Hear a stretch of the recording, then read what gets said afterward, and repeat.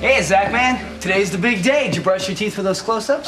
Johnny, we gotta talk. We'll talk later. There's no time. We got a spot to No, Johnny, shooting this commercial just doesn't seem right after what happened last night. Yeah, it was a great party, wasn't it? Come on, Johnny, you know what I mean.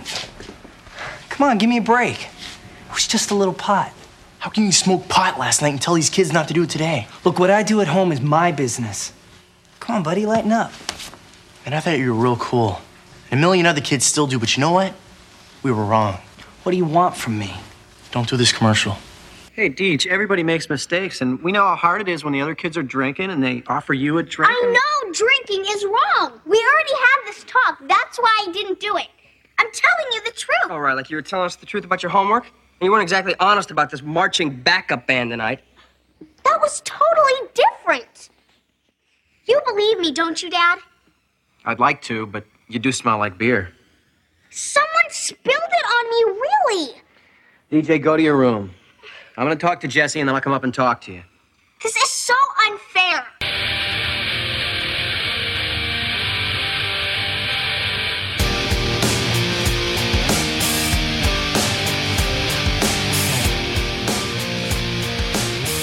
Hello, and welcome to the 90s TV Hour, the show where we pick a theme and watch two 90s shows that fit that theme.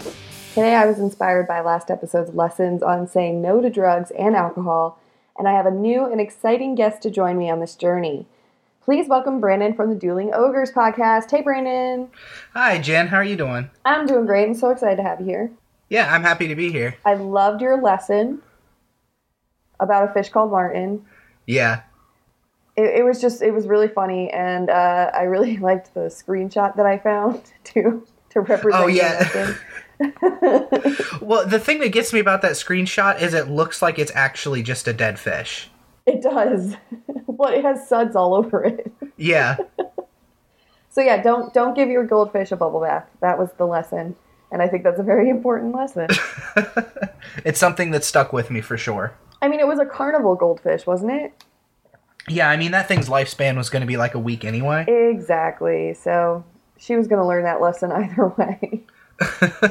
All right. So, Brandon, we're going to try to do something a little different today. You know, I'm always trying to keep things fresh and crazy. So rather than just me recapping both episodes, you graciously offered to pick one of the episodes and recap that one. And then I'll take the reins on recapping the other. Does that sound good? Yeah, absolutely. I have an entire steno pad full of notes here for this episode we're going to discuss. Oh my God, a man after my own heart. I love it. I'm so excited. All right. So why don't we start with your episode? What did you pick for us today, Brandon? Okay, I picked what ended up being a lot more of a classic episode than I realized when I first suggested this episode to you. This was Season 3, Episode 21 of Saved by the Bell. The episode was called No Hope with Dope, which I think a lot of people automatically, if they know Saved by the Bell at all, are going to recognize the title of this episode. Well, anytime you have a lesson that rhymes, you've got a winner. Oh yeah, the rhyming just kind of hammers it home. So, and then cracking open my dusty TV guide that I have still stuck underneath my bed from 1991, the TV guide description says, a teen idol, played by Eddie Garcia, chooses Bayside to film an anti-drug commercial, but the gang feels betrayed when they learn he smokes pot. Was Eddie Garcia somebody to note? Like, yeah, I looked him up, and his only other thing was something really weird. He's a dancer. He's like a backup dancer in a lot of movies. All I know is that he was Tiffany Amber Thiesen's boyfriend. I think that's how he got the gig. Yeah, I guess this will go to later, but I was reading that he was hanging out on set a lot, and that's pretty much how he was cast, as Johnny Dakota. Interesting. Okay, yes. Interesting. Okay, so the episode opens up with Lisa Turtle running through the halls, stoked that Johnny Dakota is going to show up. And in the Saved by the Bell world, he is this super famous teen actor, best known for... They name a couple movies, but my favorite that sticks out is Skateboard High. I heard that too. I was like, oh my God, I want to see Skateboard High. Like, are there all hallways, like, just half pipes? Yeah, I mean, it really paints you a picture in 2 words right there. You know exactly what Skateboard High is going to be. It's going to be totally tubular. Yeah, it's going to be skateboards and high schoolers. So let me pause you for a second, because this is where the first thing that popped in my head. I need to know who you think Johnny Dakota is supposed to emulate. See, I almost I almost feel like he was maybe a young Johnny Depp. Okay, I can see that. Or Zach. Okay, so here's my theory, and I think it's pretty sound. I think I'm going to convince you. Okay. I think he's supposed to be Keanu Reeves. Look at his hair. First of all, his hair is very Keanu Reeves. Plus, his name is Johnny Dakota. Keanu Reeves' character in Point Break, which came out this year, the same year that this episode aired, was Johnny Utah. Oh, okay. Also, if you think about it, this was a year after Bill and Ted's Excellent Adventure came out, which everyone assumed was about a couple of stoners. Yeah, so, Bill and Ted being one of my favorite movies of all time, too. Absolutely. It totally holds up. If you have not seen it, you have not lived, go watch Bill and Ted. It's incredible. But it would totally make sense that he would seem like the perfect Hollywood hunk, which he continues to be to this day, and then he secretly smokes weed. That's what I'm thinking the writers tried to emulate. So just pretend it was Keanu Reeves for the rest of this episode. You know, and that does hold up, too, because later on I'll get to... They mention a couple other fake music stars and movie stars, and all of them are very clearly ripoffs of real people, the names they have. Oh, okay. I didn't pay attention to that, so I'm excited to hear that later. Yeah, I think you're onto something. So Johnny Dakota shows up at the school, and he is on a whirlwind trip of different high schools to record a drug PSA somewhere. So Zach, being the super cool Zach guy that he is, immediately realizes he can benefit from this and become famous. Yeah. So he goes out of his way to convince Johnny Dakota to record the PSA there, and the first thing he does is introduce him to Mr. Belding, who, did you notice that they get away with calling him Dick the entire episode? Like 3 or 4 times, and Belding doesn't say a word. Yeah, and they play it for laughs, too. Like, when he first introduces him, he's like, hey, let me introduce you to Dick. I mean, it is funny. Oh, yeah, it was funny. It was just surprising because, yeah, like you said, Belding says nothing. It's just like, hey, Dick, what's up going on? Yeah, and he never would have gotten away with that if it wasn't for famous people being around. Yeah, exactly. Zach really is on a long leash on this one, I feel like. Yeah, I totally agree. You have Johnny Dakota telling Mr. Belding or Dick what he's going to do, and one of my favorite lines from this entire show is he mentions that, yeah, we're recording a drug PSA for NBC, and Mr. Belding goes, whoa, NBC. Like, I know that it was on NBC at the time, but just his delivery is so... I didn't even have to look up and see what channel it was on to know that it was clearly NBC. Yeah, it's such a contractually obligated reaction. Yeah. NBC with all of their great programming. Must-see TV. Okay, so they end up taking him on a tour of the school. Jesse takes him aside to try to win him over with all of their history of academia. So Zach introduces Johnny Dakota to the rest of the kids at Bayside who do a really, really terrible white person rap. Oh my god. I was shocked they didn't use that for the PSA. Hey, Bayside, tell them who you are. Here we go. We're Bayside students and we're no fools. We don't use drugs, it's just not cool. So if you get the offer, make sure you refuse. When it comes to drugs, just don't use. Yeah. They put that together in 5 minutes. And then Johnny at this point, after he doesn't even seem super impressed by the rap, which I love. And then he meets Kelly, who is what, about 16 in this? Probably. Yeah. Or supposed to be. Yeah, she's 16. And he's clearly out of high school. I mean, I'm sure he's pushing 19, 20 at least. He's immediately enthralled with her and decides at that moment he's going to record there. And not only that, this is where I had another weird question. Okay, I have a very strange question. We're about to get deep here. So, okay. When they meet, the audience is like hooping and hollering. Like they're freaking out. My question, what is the warm-up act for a Saved by the Bell taping? I learned back in the 90s about Jimmy Pardo. He is the host of a podcast called Never Not Funny, and he's this amazing comedian. And he was the warm-up act for Late Night with Conan O'Brien back in the 90s. And he would do stand-up and give stuff away to keep the audience laughing and ready for fun and keep up the energy during a long taping where you have to take breaks and there's technical difficulties and stuff like that. And the only way that you can keep the audience engaged and distracted so that they don't see surprises and stuff is various little games and stand-up and all these other things to keep the audience interested. So, I need to know what the warm-up act for Saved by the Bell had to do to get them all hot and bothered for this for this scene, for this episode. Like, so that they're just like, when Kelly appears, it's woohoo! Like, oh my God. I'm curious. Like, did they get a copy of Teen Beat and like show the centerfold? Did they like give away Teen Spirit deodorant? I don't know what they did, but they did something to get these girls all horny so that they would whoop and holler when Kelly and Johnny Dakota meet. I'm guessing it was a mixture of dope and the Bayside Kids rapping a lot. Or maybe they told the audience, hey, this is a couple in real life. Or they were like, hey, we're using dope in this actual episode and we're going to have a lot left over if you guys cheer. Okay, I agree with that one. At this point, though, the episode does take a somber turn. They find a roach in the bathroom. And I think you and I both, when we watched this, were pretty upset at this point because they're trying to film a PSA here, and the last thing they need is to find a roach in the bathroom. This is going to make Johnny leave. I was upset by Screech's journey with this roach. He thought they were yeah, there is a whole little bug. vignette there. And I wrote down the name Herbert. His pet roach is named Herbert. And his pet roach is lonely and needs a girlfriend. And so when he hears that a roach was found, he's like, keep it, hold on, I'll go get Herbert.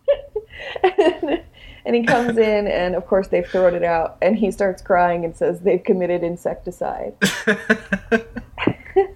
It's so silly. What are your thoughts on Screech as a character overall? You know, it's so tough. It's been tainted by Dustin Diamond's, behavior since, and he's just such a scumbag that I really wish I could visit an alternate timeline where he turned out to be just like a normal guy, and I'd probably have a very fond memory of him because, I remember like not thinking he was cute or anything, but being like, yeah, okay, I accept this. More like this, like, that's really nice of them to let him just tag along. That used to be how I saw him. Yeah, it really kills it watching him making jokes and stuff, laughing now, knowing the things that he wrote about happened in his book, and knowing that like 90% of them are probably made up.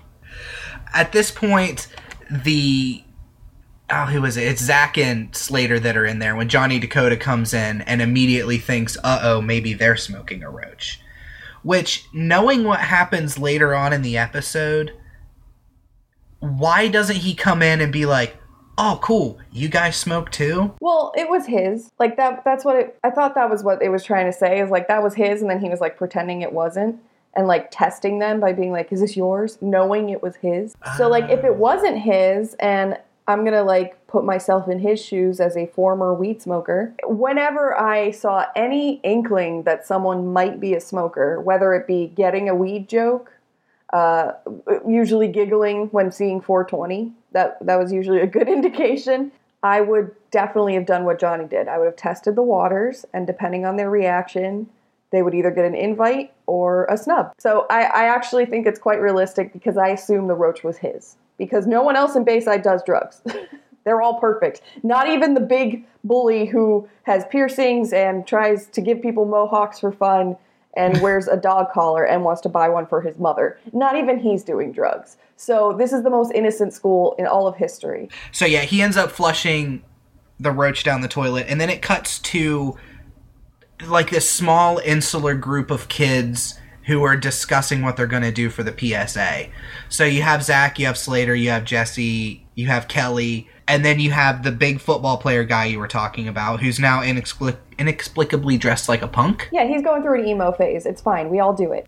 And you have his girlfriend, who... Has she been in any other episodes? No. Or is she just... Okay, his girlfriend, Blaze, which I love. I don't know if they chose the name Blaze. That's her biblical name. Yes, that's her Christian name. Okay. Her God-given name is Blaze. Yeah. So they all sit and tell stories about why drugs are bad. And it's an anti-pot PSA. Their whole argument seems to be... And they weren't even doing the slippery slope. Like, well, if you do weed, you'll eventually get into heroin and crack and stuff. Yeah, they had already done that with Jessie, with the caffeine pills episode, which she talks about. I can't believe it. She actually talks about it. Yeah, she mentions it just kind of in passing. As they're all telling their stories, she says, and I got addicted to caffeine pills. Yeah, she said, I got addicted to drugs that were legal, which I think isn't even, like, if they hadn't brought up weed at all and only talked about cocaine and caffeine pills, I would have been so happy with this episode. Yeah. Because if you're saying, hey, you can be addicted to something and be in a dangerous situation with something over the counter that you can just buy at CVS, that's fine. Like that's a valid point. It's funny because, I'm sure this is pretty much next in the episode. They become like CSI. Like, not CSI. They become like Law and Order. Like, they're confronting what's his name in the bathroom, Scud, assuming they're like, oh, I guess we got our pot smoker. And then they go, like, confront him in the bathroom as if he can't annihilate both of them with one hand. Oh, I know. That guy's clearly, like, in his 30s, and he's built like a football player. He is gigantic. Huge. He's like, what was that Billy Joe guy from Varsity Blues? Oh, yeah.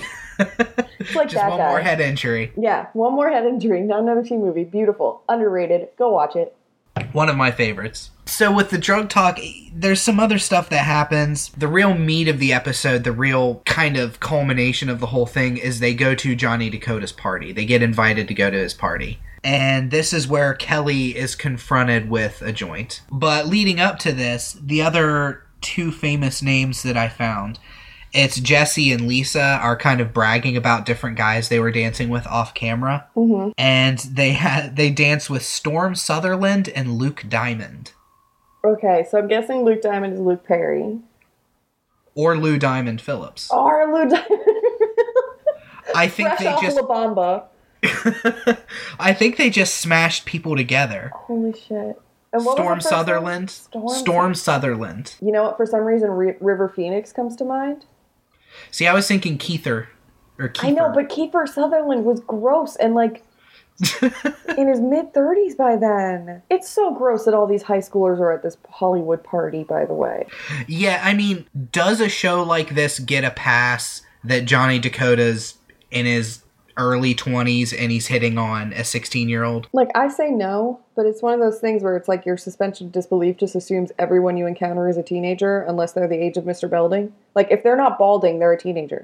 Yeah, see, I went to find some quiz questions. I wanted to find some deeper things to ask you. And everywhere I found pretty much talked about the age difference between these characters. But I feel like in Saved by the Bell, it's like they can take anybody between 15 and 27 and just throw them into a big melting pot and sort of stir them around and pour them out. Well, because think about it when you're from the point of view of what age you were when this came out. So for me, the point of view is like, once you hit puberty, you look the same age to me, a baby. I was a little kid. I was born in 87, so I was like 4 when this came out. And even seeing it in reruns, I saw them all as the same age. Now, that might be because 20 to 29-year-olds always play teenagers on television. So I might have just assumed teenagers all looked like mid-20-year-olds. Yeah. So I think that's part of it. And I just didn't see an age difference. I assumed that he was just a child actor and was the same age, but happened to be in Hollywood. But now, as an adult watching it, is when you notice, ew. I can't remember. What was the premise for them leaving is that Screech ends up convincing a lady that he is Johnny Dakota's stunt double. And then, in trying to reproduce a stunt on the back of a couch, falls and hurts his back. His recreation of the stunt is so funny. He's like, I had to fall out of a car, and it's like, do-do-do-do-do, driving. Oh, hello, ah! It was really funny. As much as I'm not a fan of Dustin Diamond, he really managed to encompass a living cartoon in a lot of these episodes. Yeah, it was legitimately funny. I can't deny a legitimately funny moment. And pretty much everybody but Kelly picks up Screech like a plank. They carry him like a suitcase out because he's hurt his back. Well, Jesse and Lisa, they leave because, like, they've already gotten their rocks off from those dances, which means, like, they're probably, like, grinding on the dance floor with these guys. You know, we need to talk about Kelly's face, too. Yeah, I know that you would, when we were arranging this episode, you mentioned, I can't remember your wording, whenever they pass a joint to her. I mean, she looks like she'd seen a corpse. It was, I think you said. It was like they were like, you want to see a dead body? That's what it looked like. which I get it. You're in front of drugs. It's your first time being in front of drugs, but I really don't think you would be shell-shocked like you're in Vietnam. Yeah, her eyes do just kind of glaze over. And it does a close-up of her face as it's being passed in front of her. It's a joint, Kelly. Relax. It looks like a cigarette. I guess you have to think of it, though, in the context of Bayside, with how squeaky clean everything is. Seeing a joint is probably like seeing a dead body. Yeah, that's what you have to equate it with, because, I don't know, it's one of my favorite moments of any special episode, ever. They don't really make the weed look bad at this party. No, they even mention how good it is. Yeah, nobody's lecherous and nobody's like licking their lips and like, come on, do it. And you see people reefer madness, having sex on a piano in the background. They go to the school the next day and Johnny's cool. I mean, Johnny's a cool dude who sees Zach and is like, hey man, you ready to record? Johnny's just ready to let it go. Yeah. Who wouldn't be? Yeah, exactly. Just like, oh man, sorry about the weed, I guess. He didn't even, it was just like, hey, that was a party. They have different rules. Let's go. Yeah, well, and then Zach gets on him and Johnny says, I'm paraphrasing here, but Johnny's like, well, it's my house. What I do in my house and what I do out here are two completely different things. Yeah, and he's right. I'm sorry. Zach is being ridiculous. I don't know who the fuck Zach thinks he is, but he's 16. All right? And this is an adult, and he was invited into his home. If this was Zach's house and his parents were away and his parents were going to come home and catch them, that would be one thing. But no, this was in Johnny's house. So what he does in his own home in California is his own business. I mean, I agree he shouldn't have done it with teenagers around, and I would never have smoked if teenagers were around me. That's wrong, because they're impressionable. And they have school. Zach's judgment can fuck right off. Like, I don't appreciate it. Yeah, he comes real high and mighty about the whole thing. And I just want Johnny to be like, I've been in movies. I own 3 fucking cars, dude. Fuck off. Right. And this is like an Inception moment, because if you were going to tell me that Mark Paul Gosselaar at his peak Saved by the Bell days wasn't smoking weed, that is a lie. So he is lying on that screen right now. And it just, it drives me crazy. Johnny is super successful. So you can't make the argument that that there's no hope with dope, which is the tagline of the episode. There's no hope with dope. But the guy who's smoking is a super successful actor who owns, like they mentioned when they're at that party, that's just one of his houses. Right. And he continues to be successful. He doesn't get disgraced from it. He just walks off set and doesn't do the PSA. He goes off and makes a bunch more movies and starts the Pussy Posse with Leonardo DiCaprio. So, there you go. There's clearly quite a bit of hope with dope, really. So, yeah, they end up making a PSA without Johnny Dakota. This is my favorite part of this entire episode for how ridiculous it is. Mr. Belding says, hold on, I think I know somebody I can call to get this PSA done.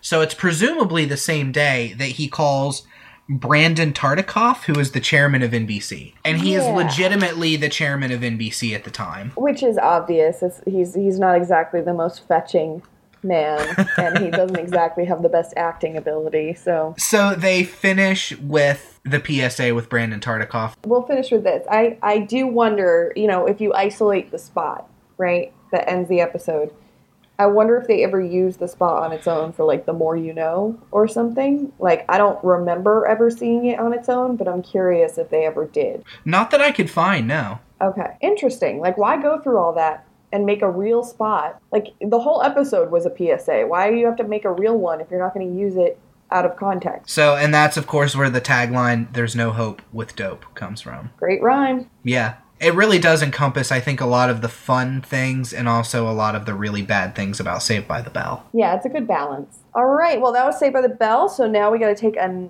quick commercial break. Hey, Joey, I got some stuff you just gotta try. What is it?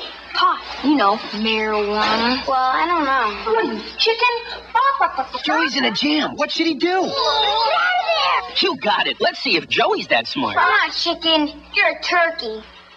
He's right. Drug dealers are dorks. Don't even talk to them. And we're back! All right, and we're back. All right, so for my choice, you did a great job, by the way, let me just say. Clap, clap, clap, clap, clap, clap, clap. Why, thank you. It's because of the weed. But for me, I decided to go with alcohol, and I was inspired by Hannah from Film Roast, an amazing, amazing film podcast.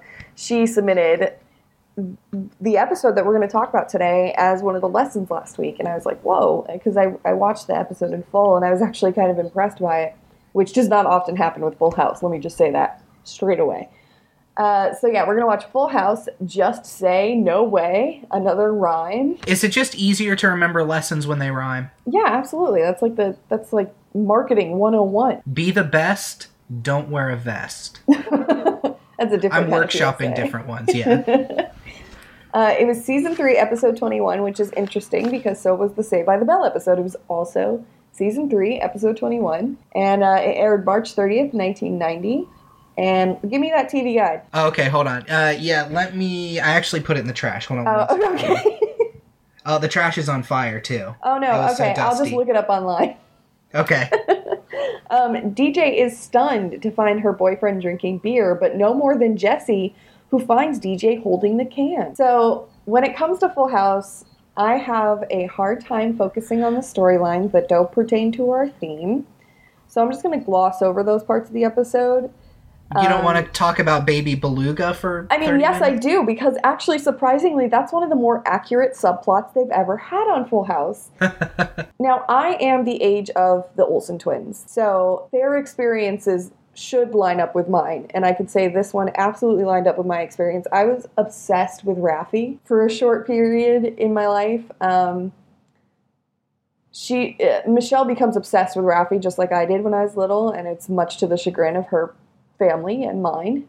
And it was just like this plot. She listens to it over and over and over with this little portable tape player. I had probably the same one.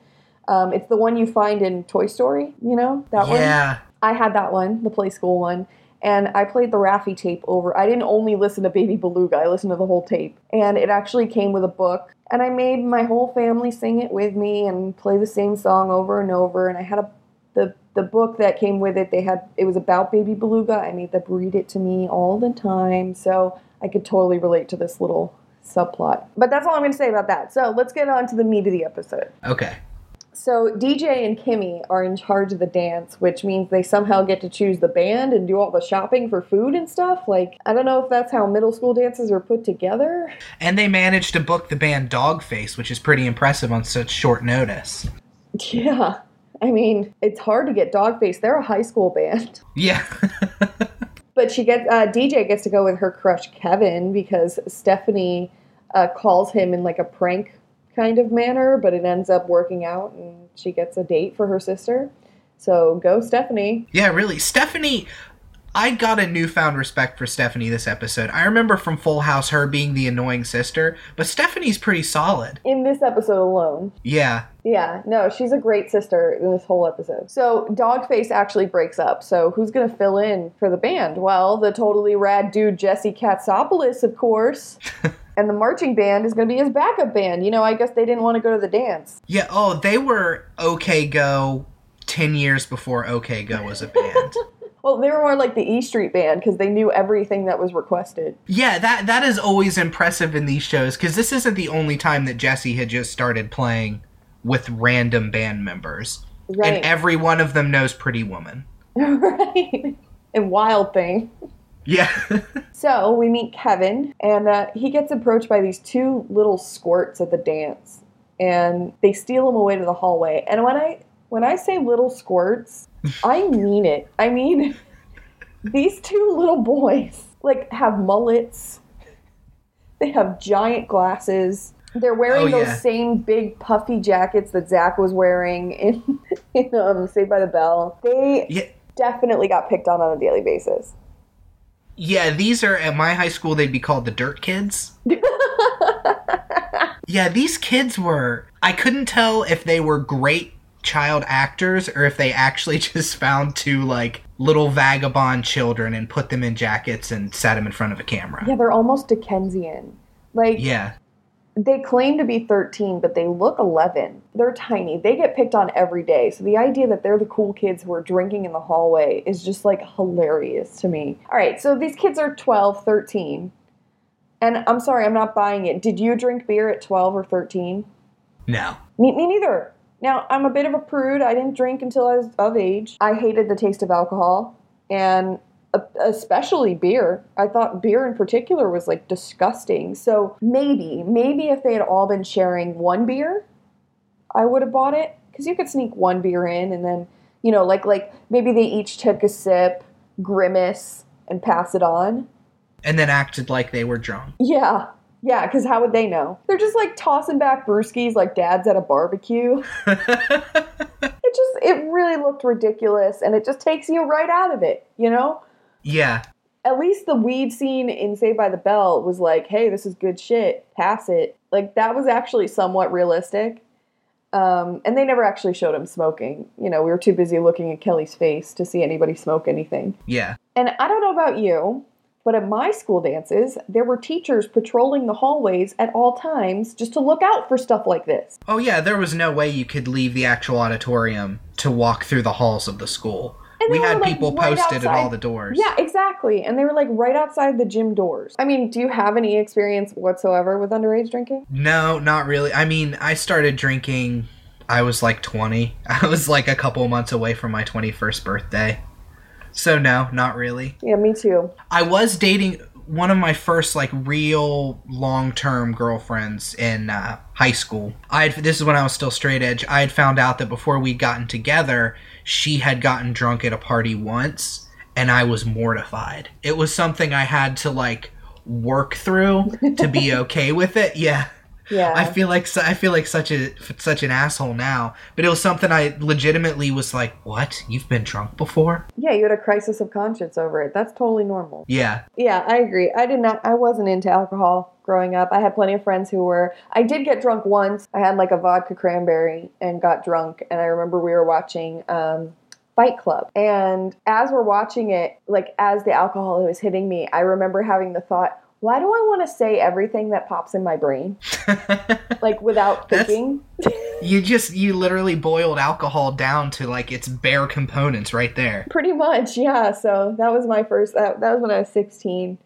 And then I didn't drink again until I was of age. Well, I gotta say, and maybe it was because of shows like this, I was a wet blanket. You know, like you said, you know, like you lectured your girlfriend, or you had to process it. And, there was lecturing for sure. And I wasn't stupid enough to pick up evidence and parade it around like DJ. Yeah. You know, just in case an adult did see me and got the wrong idea. But I was absolutely the person who lectured someone for doing anything that seemed wrong. And I wasn't invited to many parties in high school as a result.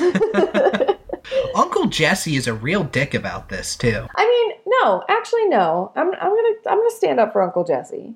He was doing the right thing. He's an adult, and her dad's not around, so he has to step in, and I would grab her and get her out of there, too. I mean, all right, just to step back for a second to explain what happened. DJ is trying to make fun of the boys by holding their beer and imitating them, just to show them how stupid they look, and of course, that's when Jessie walks in and sees her with the beer, assuming she was drinking. She gets brought home immediately, and she's trying to explain her case, but like any decent parents, they don't believe her. Would you believe her? Okay, listen, we know she's right, but think about it from Jesse's point of view. He's walking in on her, she's holding it, and she reeks of beer. And that's because one of the little squirts, sprayed it all over her. See, my thinking on the whole thing is, and it's probably with the hindsight of the show and seeing the show as a whole, DJ doesn't really do anything bad ever, for the most part. I mean, you know, she does things here or there, but it's always so innocent in the context of how reality works. Like, they even in the show, she lies about not doing her homework just so they can call back to it later when she's saying, you guys don't believe me. Yeah, she's like, that's totally different. But it's like when you're a parent and you're worried that she's going down a slippery slope, it doesn't seem so different. Yeah, so I mean, I get Jessie seeing that and taking her and not believing her. But there's a car ride home. There's a whole point of her saying, you guys don't believe me, you guys aren't listening to me. And she has never shown any sort of evidence that she would do anything like this, ever. I guess that's true, but the one thing I'm going to give DJ to kind of support your point is she seems totally lucid. Like, if she had actually drank enough beer to smell like it, she would be pretty drunk. I would think. So that's the one thing that should have been like, wait, why is she talking like a normal, like this is how she always talks. There's no way she's figured out how to pretend to be sober her first time drinking. Yeah, that takes a good 5 or 6 years, easy. Oh yeah, it takes some practice. So it's time for DJ to take matters into her own hands, and she sneaks out of the house to the dance, which only makes them feel worse. You know, like now they're like, oh shit, like everything bad is happening at once. She's a terrible teenager. Yeah. And Kevin and his friends have been busted for drinking, so DJ can talk to a Kevin that is awaiting his fate to the guillotine from the principal. And she schools that motherfucker on how wrong he was for screwing her over, because he didn't stand up for her. He just kind of let his friends, who are not friends, but he let the little squirts like stomp all over her, and then like he wasn't even there. Like he left. He just like left her there to get in trouble. So, like Hannah from Film Roast said in our Lessons episode, it's just really cool to see such a young girl stand up for herself and stand up to her crush, no less. And I'm sure this had a great impression on me as a young girl. Yeah, I think this was a really good moment in Full House in general, and it taught a lesson without being super preachy about it. Absolutely. And so Jesse and Danny come back to look for her, and when they walk in, Kevin is about to walk out, and he tells them the truth, and they feel like shit for not believing her. Like, it hits her. And it's funny, because, like, Jesse says immediately, like, oh, man, I'm sorry, man, I saw this, I made this assumption, and Danny's like, don't feel bad, it's not your fault, you did the right thing. It's all very realistic. Yeah, I had that exact same thing written down. When they find out, Jesse just, like, shrugs to Danny, like, not like, oh, whatever, but a legitimate shrug and says, sorry, man. And it's such a heartfelt moment, and Danny, hand on his shoulders, like, it's okay, man, you did what you could. Right, it's like, I would have done the same thing. Yeah, it's a very real moment. Like, as long as you're part of a well-adjusted family, this is what's going to happen in that situation. Like, almost this exact scenario. Most kids won't sneak out of their house successfully to go back and redeem themselves immediately. It would happen days later. I don't know, I was kind of impressed by that. And this is where you cue the schmaltzy music, because it's time for the famous Full House heart-to-heart. Jesse is like, I should be the one to talk to her because I fucked this up. And he talks to her, and he makes some really good points. This is the best talk of an adult to a child. Oh, I was just, again, I can't gush enough about how I think this episode handled this subject matter really well. He brings up, I'm so impressed. Like, it's to the point where I might steal this for my child when they get older and start making mistakes. Like, he says, listen, because, like, she was like, they look so stupid. That was easy. And he was like, yeah, well, you know, that was easy now. But in the future, it's going to be a lot more gray area. And it's going to be a lot harder. That's why I'm so proud of you for making the right decision tonight. It's not that hard to say no. Those kids were acting like idiots. We made it through tonight. The sad truth is that you're going to be faced with a lot of tough decisions in your life. And not just about drinking either, about drugs and about sex and who knows what. I just wish you could grow up in a world where you can enjoy being a kid, but I'm sorry, pal, it's not the way it is. Whoa, like he's treating her like an adult right now. He's giving her respect right now. And it's a great speech. It's a legit message. Yeah, I think it carries the message a lot better than the Saved by the Bell episode did. 100%. It's funny, Saved by the Bell presented the situation in a better way. Full House presented the solution in a better way. Yeah, absolutely. But that's it. It actually ends pretty abruptly after that speech. You know, usually we get a wrap up with a joke or a light moment. Like, I expected them to all go home and sing Baby Beluga to Michelle one last time, and she would be like, enough, I'm sick of that song. Like, that's usually what Full House would do. Yeah. Yeah, no, that was their No Hope with Dope PSA moment right there. It's just that final talk credits. A lot more effective, if you ask me. It's like they were like, listen, guys, we get one shot to talk to kids about drinking. Let's take this seriously. Yeah. I really appreciated it. Yeah, it didn't play like you are stupid like I think the Saved by the Bell episode did. Agreed. And it's funny because they're dealing with a younger audience. than Saved by the Bell is. And they're treating him with more respect and more maturity. Yeah. All right, well, with that, pencils ready? It's quiz time. All right. Do you know what that's from, by the way? Oh my god. My quiz music? I've heard it in your episodes, and I feel like it's from a Nick Arcade. Yep, it's Nick Or, like, Arcade. one of- It's Mikey. Okay, yes. Yes. It's Mikey walking in Nick Arcade. Yeah. And it's usually like he like the host always like invented lyrics to it. He'd be like, "Here we go, we're gonna play something. Yes. Here we go now." Like I loved him. I actually you could take a quiz to see which 90s game show host you were, and I got that guy. I was so happy. God, man, Nick Arcade's something that would be awesome to talk about. They need to bring it back. That's I'm such a sorry. great show. Like I saw the other day, I saw a fucking Candy Crush game show. Yes. So Nick Arcade has to come back. And I'm pretty sure it's hosted by Mario Lopez. Oh, how lame. All right, so Brandon, you put together 2 quizzes for us. I did. The first quiz I did was Saved by the Bell centric. And all of the, like, you answered, I think, 2 of the 3 questions just in our discussion of the episode. So this one is going to be pretty easy for you. Well, good thing you have the extra credit quiz then. Yeah, exactly. So here's the regular quiz right here. Actor Eddie Garcia was dating which cast member at the time? You know, it's funny. I had a feeling that I shouldn't have said that. Like, I had a feeling that was going to be one of the quiz questions. So, my bad. Yeah, he was dating Tiffany Amber Thiessen at the time. Not that you can tell from their scintillating chemistry on screen. Oh, yeah. But yeah, they were apparently dating. I will say there's not a lot of trivia on this episode that makes for good quiz questions. I run into that problem a lot. Yeah. I tend to do general show trivia when I run into that problem. But regardless, what does the AC in AC Slater stand for? Is it Albert Clifford or Alfred Clifford? Albert Clifford. It's Albert Clifford. Yep. It's the worst fucking name. Yeah, it's not good. He would have been the Screech if he had stuck with that name. This one I think I might have you on. Okay. In the PSA, when Screech pops out of his locker, what poster does he have hanging in his locker? Oh, God. That you can see. Yeah, I didn't pay that close attention. I'm gonna go with Revenge of the Nerds is 2 on the nose. I'm gonna go with a Stephen Hawking poster.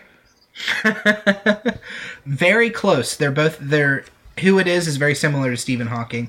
It is John Lennon smoking a joint. Oh my god! What the hell? That means that he totally perpetuates it. Yeah, if you rewatch that scene, you see it for half a second, but it's a black and white picture of John Lennon smoking a joint. Holy shit. Do you know how many dorm rooms had that fucking picture as a poster? Yeah, That's exactly. Crazy. Oh my god, we have to post that on our Instagram and Facebook. And then here's my other quiz. This is my extra credit. Not that you really need it, because you got 2 out of 3 right there, so you really nailed this one. So I am going to name street names for drugs, and I'm going to have you guess which drugs they are. Oh. And I'm just going to rapid fire these. Okay. Okay, this drug is also known on the street as Casper, Chalk, Kryptonite, or Tornado. That sounds like cocaine to me. Close. Crack. I feel like I should give that one to you because crack and cocaine are so very, very similar. Is it chalk because of what it does to, like, how it makes you ashy? I think crack is kind of chalky looking, isn't it? Yeah, I guess you're right. I've never done crack. I haven't either. I've only ever seen, the pictures from all the PSAs and stuff, and I think of the rocks, but I don't know what it looks like when it's broken down. I thought it becomes cocaine. I don't know. This one is known as Disco-Rama, Medusa, Boppers, or Satan's Secret. Disco-Rama, Medusa, Boppers, or Satan's Secret. All I can think of is like speed, like uppers, like speed. This was just listed as inhalants. Okay, yeah, that's what I was trying to think of the word like poppers or whatever. Okay. Yeah. And the final one here, this was known as Blue Kisses, New Yorkers, or Disco Biscuits. Listen, all of these are from Studio 54 days. Disco Biscuits. I went as like 70s off as I could with these nicknames. So, Disco Biscuits makes me think it's Quaaludes.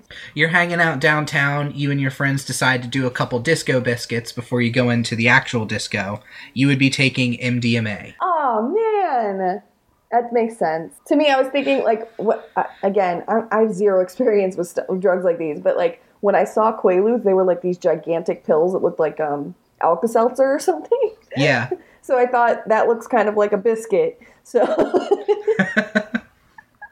So you don't have a lot of experience with Disco Biscuits and Satan's Secret? No, I was never invited to Studio 54. I didn't hang out with Andy Warhol, so I didn't get to try any of that stuff. And I never tried, like, MDMA. I never did ecstasy or anything like that. So, yeah, this is so out of my wheelhouse. I'm one of those people, like, when I found weed, I was happy and I stopped. You know? Well, I can also tell you that I've never heard, because I have had some experience with things, I have never heard anybody use any of these names for any of these drugs on the streets. Yeah, no, it all sounds like bullshit. That's hilarious, though. Thank you for that. That's so funny. So you got 2 out of 3. You missed the bonus questions, but I don't think that matters. Yeah, exactly. All right, so I got some Full House questions for you. They're not quite as entertaining, but let's see what you do. Which of these was not a catchphrase of Full House? Cut it out. Who, me? Oh, my Lanta. Have mercy. Who, me? Yep. I've watched the new Full House, so I know that they say "Oh my Lanta." They do say "Oh my Lanta," which is... And they really hammer it home with the "Oh my Lanta" too. Really? I have not watched Fuller House. I watched the pilot, and then I was like, yeah, I can't do this. It's actually... I would recommend giving it another shot. It's actually not as bad as it seems. It's pretty good. I've heard it has some pretty great messages for the modern day, specifically having to do with IVF and having trouble getting pregnant. Like, it's had a lot of great messages there, so I'm not speaking up against it. It's just I have a hard time with those traditional sitcoms now that I'm an adult. Yeah, the little kid says "Holy chalupas." Oh, that's his catchphrase. Oh, God. Okay. Yeah. I couldn't take it, and I have a problem with Candace Cameron Bure. I have a problem with her. Yeah, she's not a great person or a great family. Terrible role models, all of them. Yeah. During a big wedding scene in the show, which character's actress wore their actual wedding attire? So first you have to figure out which big wedding scene. There weren't many. Okay. But the most important wedding, probably. I'm going to say the actress who played Becky. I can't remember her name. Ding, ding, ding, ding. Lori Loughlin. Yeah, she wore her actual wedding dress. All right, final question. Oh, wait. Oh, I only did 2 questions. What the hell is wrong with me? So I've got 100% then. Seems you got 100%. Yeah, you're the winner today. I went into this thinking I would have no idea, because I've heard some of your other trivia questions, and they are pretty out there. I know. I've gotten, you know what it was? Is I didn't have one of those who was almost cast questions. Those are the ones that always get everybody.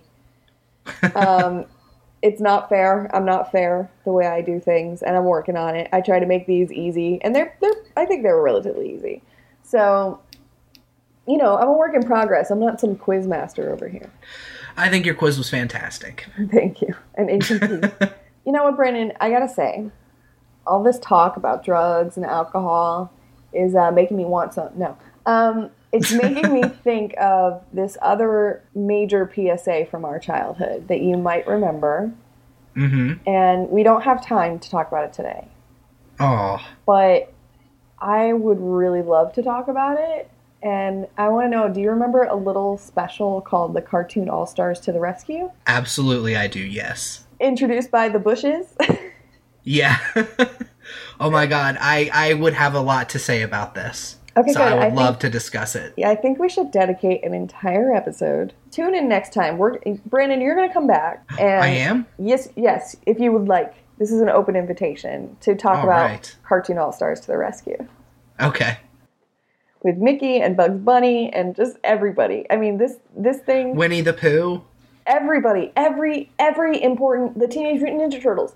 Every Slimer. Important cartoon character of the moment was in this. The gang's It's the all real here. Cartoon All-Stars. It really is. It's the most incredible... It's incredible. Like, we will never see anything like it again. So I'm really excited to talk about it. I wish we had time today, but just tune in next time.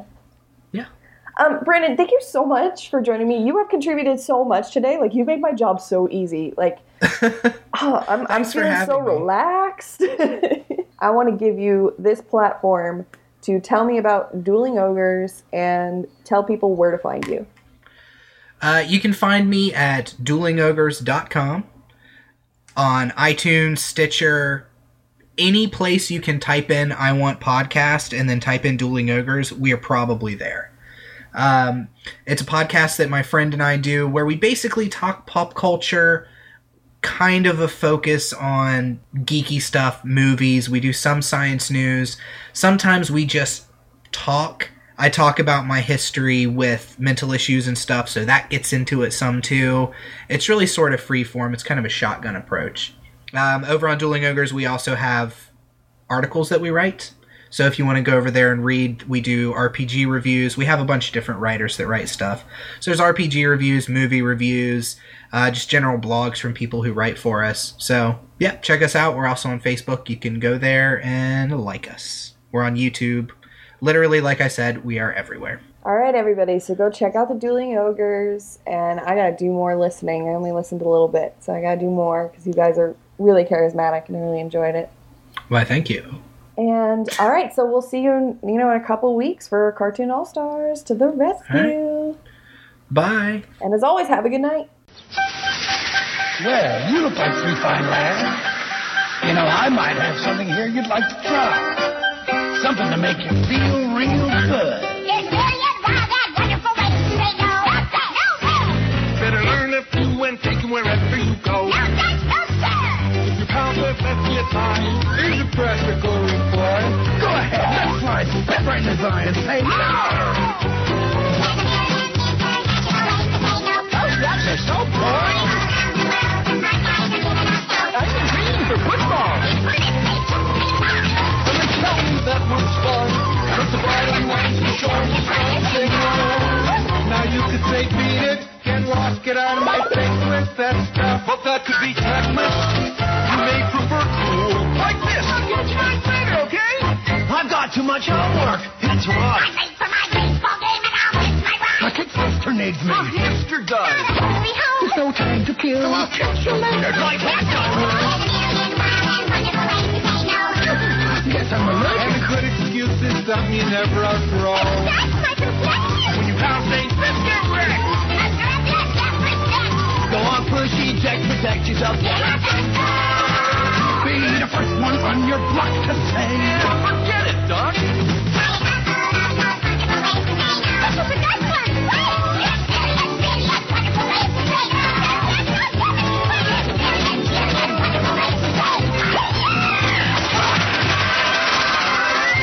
Thanks for joining us for this episode of the 90s TV Hour, part of the Geekscape Network at Geekscape.net. If you liked us, please rate, review, and subscribe on iTunes. It'll help us reach new 90s kids just like you, and we really appreciate it. Don't forget to follow us on Instagram at 90s TV Hour and join the 90s TV Hour Addicts on Facebook for great 90s content every day. And you can contact us with show ideas or whatever you want to share at 90stvhour@gmail.com. See you next time.